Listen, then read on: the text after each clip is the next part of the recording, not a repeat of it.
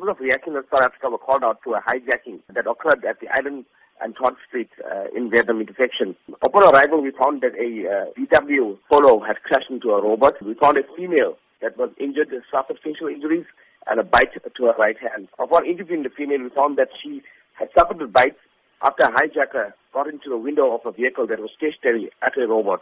The hijacker then got into the window, attacked the female, and when she drove off and crashed into the robot, he was injured after he was flung out of the vehicle. So which areas in the Durban vicinity have been notorious in recent times for these criminal acts? Mostly at the robots on the R102, robots at the CBDs in Phoenix, Verulam, Tongat, and surrounding areas. What should be common practice when a victim does come into contact with a criminal at any intersection or robot?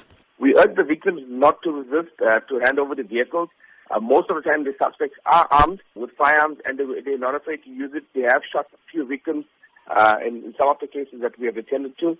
So we ask them not to resist. It would also be great if they could drive with the windows up during the day and night. So what would you say are some of the usual mistakes that motorists do take for granted, which results in them being soft targets to these vultures, if I could call criminals? Some of the victims, when they park the robots, like I said, had the windows down.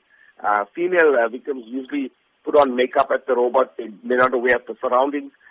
Before the suspects approached them, they could have driven off if they were looking around the vehicle when they were stationary.